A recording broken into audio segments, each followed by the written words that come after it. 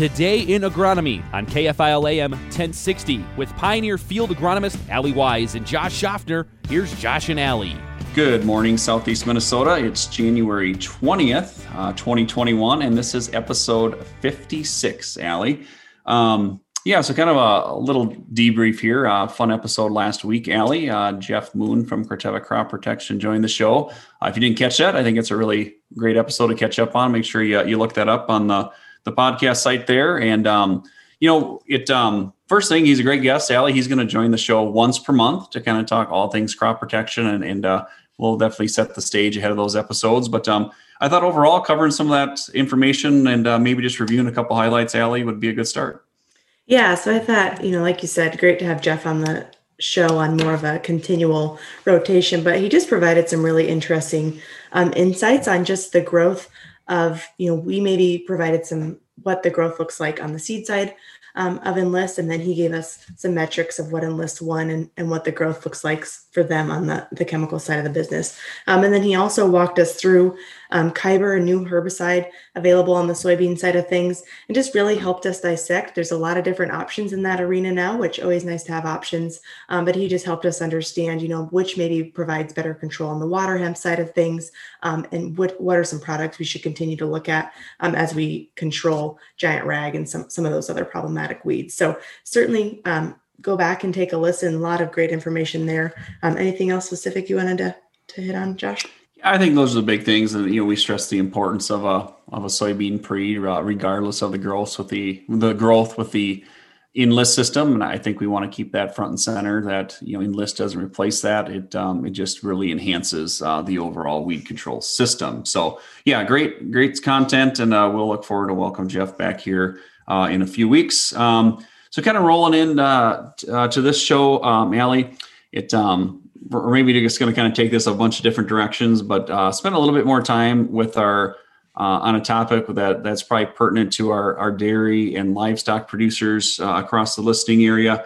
And one thing, I guess I'm not quite sure how to tee this up, Allie, but you think about dairy operations and alfalfa production. Every spring, Allie, you likely get called out to. I know I do every spring to do some alfalfa assessments. Whether it be winter kill, is there enough stand? A year ago, we had a lot of heaving from some of the cold temperatures fluctuations we had, which was kind of a rare event, but was really devastating to some stands. And Allie, you can correct me if I'm wrong, but it always seems like, in my opinion, when I'm looking at those alfalfas, it's not the first and second year hay, it's the third and fourth year hay that you're really trying to make some of those tough decisions on. Yeah. So like you said, I think, when you think about as we're out making these seeding assessments, more often than not, we're finding the biggest issues with the older stands. And so when we think about, alfalfa as a perennial crop, a lot of times our mindset is just to squeeze every little ounce of production out of that crop as we can. And, you've had some really interesting conversations with some of our dairies, and we've then had these conversations as well. So I think I just want to maybe kick off this segment of, how can we start to look at this as a rotational system versus just a straight rotation? Could you just maybe walk through what the difference between those would be? I think that's a nice place to start. Yeah, and I think that's where to look at it. And I think, maybe we're making these terms up as we go, but when you think of rotation, a lot of guys just think of it, I raise corn and alfalfa, that's my rotation, right? What that looks like. It's probably not, a complete set schedule year to year end. When I think of a system, we're probably more defining that we're going to have a set given amount of time. In this case, like looking at years that, we're maybe going to take some of the getting as much out of it versus looking at, what is my most efficient rotational system and what's going to maximize productivity from a yield standpoint, but also, what's going to produce the most amount of high quality feed per acre within a given rotational system. And I think that's, when we start looking at this different, I think what we tee up here is we start going through some ideas and methods to make this work is, number one, how do we reduce risk? If I think about, probably once every maybe 5 to 6 years, Allie, and I don't know, maybe you haven't been through one of these really big events yet, in your couple years up here in Southeast Minnesota, but I'd say once every 5 or 6 years, we can see just a devastating winter kill situation, right? Where we come out there and basically all the third and fourth year hay is just it's just toast. I think the last time I recall just catastrophic was back in 2013, where we lost probably 80% of, especially the second, third year alfalfa was just, fourth year was just all completely wiped out. And when you think about that, depending on your rotation, which not your system, but if your rotation was 3 years ago, we went to a thing that we seeded 2/3 of alfalfa down. You fast forward, had a winter kill, 2/3 of my hay crop is gone. And what does that do to the operation from a risk standpoint, a feed supply standpoint, and also just blowing up what you thought your rotation was going to be? So I think basically what we're getting at here, and obviously we're going to dig a little deeper into this in segment 2, is, we tend to maybe get all of our eggs in one basket, and just the risk associated that when we do have these bigger events that you just described, versus how can we maybe think about the return that we can find from rotating those acres out quicker, and just how that can be favorable as an overall for our operation. So we'll dig into that more as we come back from break. So be sure to join us when we come back. Welcome back, listeners. So Josh, today we're actually talking alfalfa on the show. So kind of a different topic of conversation, but no, alfalfa is arguably one of your favorite crops. So really important to have a discussion about this today. But as we come back, we just want to dig deeper into some of the things that we set up in segment 1. So, we talked about when we look at these, when we look at our alfalfa seeding assessments and just finding some of those bigger issues with the older stands. I think it's just important. Maybe let's just start to dig into the fact that, you and I have talked through every cutting we go out there, we're taking our pretty heavy equipment between choppers and other pieces there. And then we're also just working with some of the conditions that the weather give us and some of those windows that we have available. So every cutting, when we go out there, could you maybe put some numbers to how potential decreases every time after going out there, and then maybe how that just digs into, as these seeding stands get to their third and fourth years, how much potential have we lost? Yep. No, it's a great question. And obviously that number will vary depending on you mentioned the conditions a little bit. And before I get into this, I just want to do reference that alfalfa is my favorite crop, not one of my favorite crops. I just always wanted to put that out there. It's it is a really fun crop. Some people maybe know that about me, maybe don't, but no, when you think about, you mentioned that what could a yield loss be from all that traffic? You talk about, the cutters, the mergers, the choppers, the trucks. It's a lot of heavy equipment today that we roll across those fields. And a lot of studies suggest that it's probably in the ballpark of around 6% yield reduction per cutting of all that equipment going across. Now, I think of last year, Allie, where we had some just really beautiful conditions all summer, probably not as much as 6%. If I think back to 2 summers ago where we had some record rainfall, there were probably some that were more than that, right? Where we had ruts out there and other things, and just, how hard that is on an alfalfa crop. And when you start taking that compounding effect, where if that equipment's rolling 4 or 5 times a year, depending on your cutting schedule, you fast forward that through those first 2 years of alfalfa, rolling into third or fourth year hay, starting to flirt with, 40, 50+% yield drop just from the traffic isn't out of the realm. And, Allie, it's your thoughts, but if you start thinking at, how happy would I be with a corn crop that's 40% off of maybe the next field, that's a pretty emotional thing, right? Well, this ain't going to work. This ain't feasible.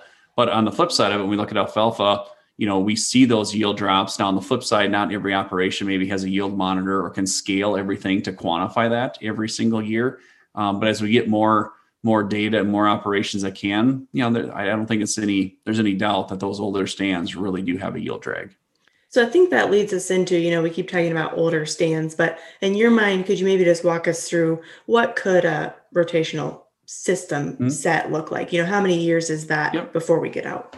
Yeah. And this is something, I've worked with dairy producers my whole career, and I can even, date back to time in college that, when we were looking at alfalfa production and rotational systems, we did some work on this. And I think the truth of this is carried through all the way to current time, that in a lot of cases, if you take out all of the factors, if you're just going to look at pure productivity, if you're seeding alfalfa in the spring, there's that year, and then take the next 2 alfalfa years and automatically rotate out. Now that means regardless, right? At the end of that second year, it's probably still a beautiful stand of hay, had really good productivity. But when you roll across it for the last cutting, you're basically just going to say, okay, that's the end of that. We're going to get the sprayer out here. We're going to round up 2,4-D it, burn it down, and we're going to corn next year, regardless of what it is. And in that system, you're probably going to be looking at every year, we're taking out a third and reseeding a third every year. And the whole concept of this is getting away from like what we said, Allie, 40, 50, 60% yield losses, getting back to corn, which is you're going to raise really, really good corn on sod. Getting the stand out earlier means more nitrogen credit. That equals, hey, corn on sod needs less traits. So you got lower seed costs, more yield. And, Allie, in some cases, you might be freeing up acres for manure more frequently. Where you think about a field being tied up for 4 years, alfalfa, maybe not an option to dragline manure. You're also, rotating acres to get more manure on a more frequent basis. So really what we're getting at here, it's obviously I can tend to get this way too. I have my blinders on. So in my mind, when you think about rotating alfalfa quicker, the first thing your mind goes to is purchasing more seed. But we need to look at this as an over time, figuring in all those factors. Like you said, how does that positively impact your corn yields, keeping these alfalfa seeding stands where they need to be because we know what we're doing across those acres. The manure component, as all livestock producers know, is a huge, huge proponent. And when you put the numbers to that can certainly help. So I really just like how you've laid this out. We're looking at this as a return as a whole. And it certainly just starts to become a really intriguing thing that I think livestock, specifically dairies, can really take a hard look at potentially starting to implement across their operations. What other factors are we maybe missing here that lay this out? I think, and when I say like there's going to be more productivity, or if I look at the 3 years of, the seeding year plus the 2 year, then maybe it's back to corn for 2 years or 3 years. Over that 5 or 6 year period, what we're saying is you're going to produce more high quality feed per acre in that system than you ever will dragging out third and fourth year stands and not cycling out. And the other part we talked about in segment 1 is just think of that risk reduction. What if I don't ever get stuck where, I just lost 80% of my alfalfa to winter kill? Because, can young stands have issues too? Yes, they can, but in most cases it happens on old stand. But if we can reduce risk, maximize, productivity, maximize return on the acre, that's what this system is all about.